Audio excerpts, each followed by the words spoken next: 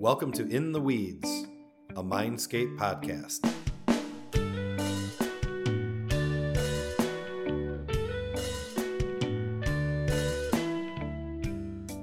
Hey there, welcome to episode number 6 of season 4 of the In the Weeds podcast. I'm Pete Brand, Mindscape's CEO and co-founder, and I'm joined by Jeff Bell, Mindscape's COO, and we are also joined by Mr. Stephan Hokanson, our Director of Growth. Stephan, thanks for joining us today. It's always a pleasure to have you in this beautiful studio with us. It's my pleasure, Jeff. So today we're talking about the wonderful world of workflows, and you and I work awfully close together, usually on workflows. And that's why it's nice to have you in here to tell us about them. So let's kind of get started. Workflows tend to be a part of marketing automation. So let's kind of set the stage with our first point about what exactly is marketing automation. Excellent place to begin. Very simply, marketing automation is software that performs certain actions like sending an email, an SMS message, or even creating a follow-up task on someone's to-do list automatically based on triggers such as the user clicked a button, or maybe it's based on values such as the number of visits to a pricing page. All of those actions and attributes can trigger an automation action.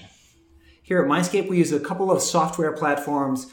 HubSpot is one, SharpSpring is another, and both of those combine a CRM, client management system, client relationship Customer relationship management, whatever the heck.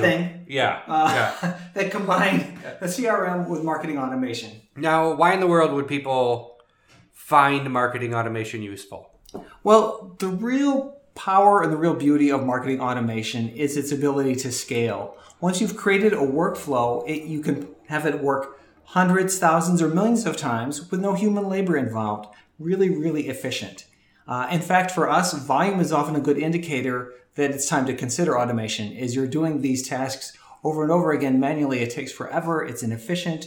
You can be much more accurate and much less labor intensive with marketing automation. Great. Seems like one of the biggest things that this could help is humans' kind of fault of forgetting to do stuff.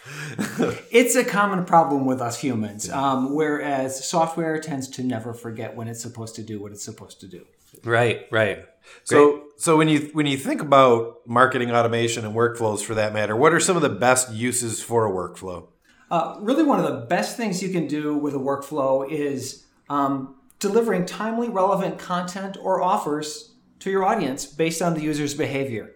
If a user repeatedly visits your new product page, but they don't purchase, you can deliver an automated message via email or a pop-up banner with an incentive for that user to convert. Another great use for automation and workflows is lead scoring, determining the value of your prospects and customers. Not all customers are created equal. With automation, you can increase or decrease the value or score for a user based on the actions they take. For example, if a user is outside your territory, their lead score can be decreased. If a visitor fills out a quote request, their lead score can be increased automatically. Great. One more. Onboarding. We use workflows here at Mindscape to connect with our prospects and our customers. So, for example, we send emails that contain helpful or necessary information, and that way these vital first interactions with the brand are positive. This is, you hear a lot about marketing automation and digital advertising and all that stuff where people say that it seems very big brotherish and creepy.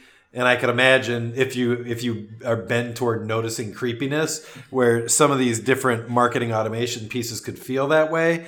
But it looks like what you're talking about is intentionally setting it up to create an experience where it's not necessarily creepy, but it's really helpful. Exactly. Relevance is everything. Knowing what's important to your users so that you can deliver it and give them the best possible experience.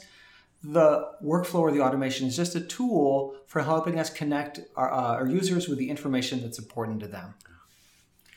Great. So we've talked about what marketing automation is, how workflows work with that. We've talked a little bit also about some best uses for a workflow. I would imagine there's probably, if any business is even remotely similar to our business in that they have customers who give them money to do things,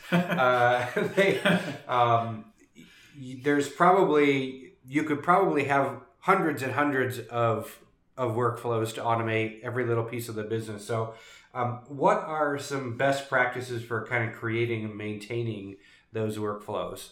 Excellent question. The very first thing that you want to do is determine value. Now, I happen to think marketing automation is really cool, but it needs to deliver results. So you should identify how the workflow will improve your business. This might be a faster response time to a prospect, more customer insight, or increased conversions. Start with a business goal. Even or a business objective more being especially on the delight side, like potentially increased transparency or increased customer satisfaction, retention rate, NPS scores, all of those types of things as well. So, not only on the front end of the equation, but on the back end of the equation as well. Absolutely. Another piece of counsel that we always give clients when we're talking about workflows and automation is avoid complexity. They're enormously powerful. You can create unlimited numbers of steps, but that's not ideal. We recommend when you create a workflow or an automation, keep it simple, because if you create lots and lots of steps, you create more potential points for failure. So we recommend creating more workflows with fewer steps. If you've got 3 different parts of your process, have 3 different workflows, each of them really good at the job that they're designed to do. Yeah, I think that's a really critical point because and a lot of the tools allow you to organize those in folders, which can make it even, more easy to maintain or easier to maintain. So that's key because you can have a lot of different business logic and a lot of trigger points and if-then statements and within these workflows, and they can get crazy to figure out absolutely what's sending what message when and from whom. So I think that's a good point there. The last thing would be using dynamic content. It's really, really cool. We can take the data that we've gathered about our customers or our prospects and use that to deliver the relevance of our content. Dynamic content, we often call them personalization tokens, makes our emails and our offers and our landing pages a better fit for prospects and customers, and our workflows and our automations update that information without us having to touch anything. Perfect. All right. Well, that was pretty fast episode here. Fast and furious. That's right.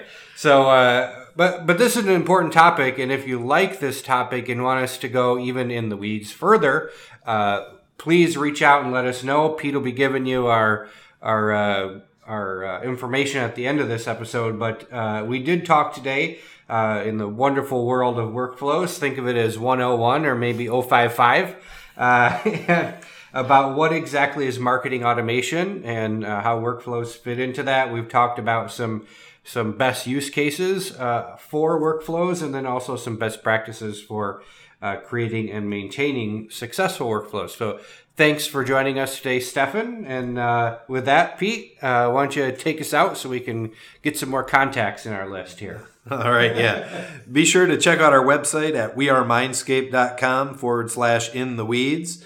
Or you can visit our social channels at the profile We Are Mindscape and use the hashtag #InTheWeedsPodcast to let us know about any topics or questions that you might have, or if you'd like to challenge any of the things that we've mentioned in our episodes, because we like challenge.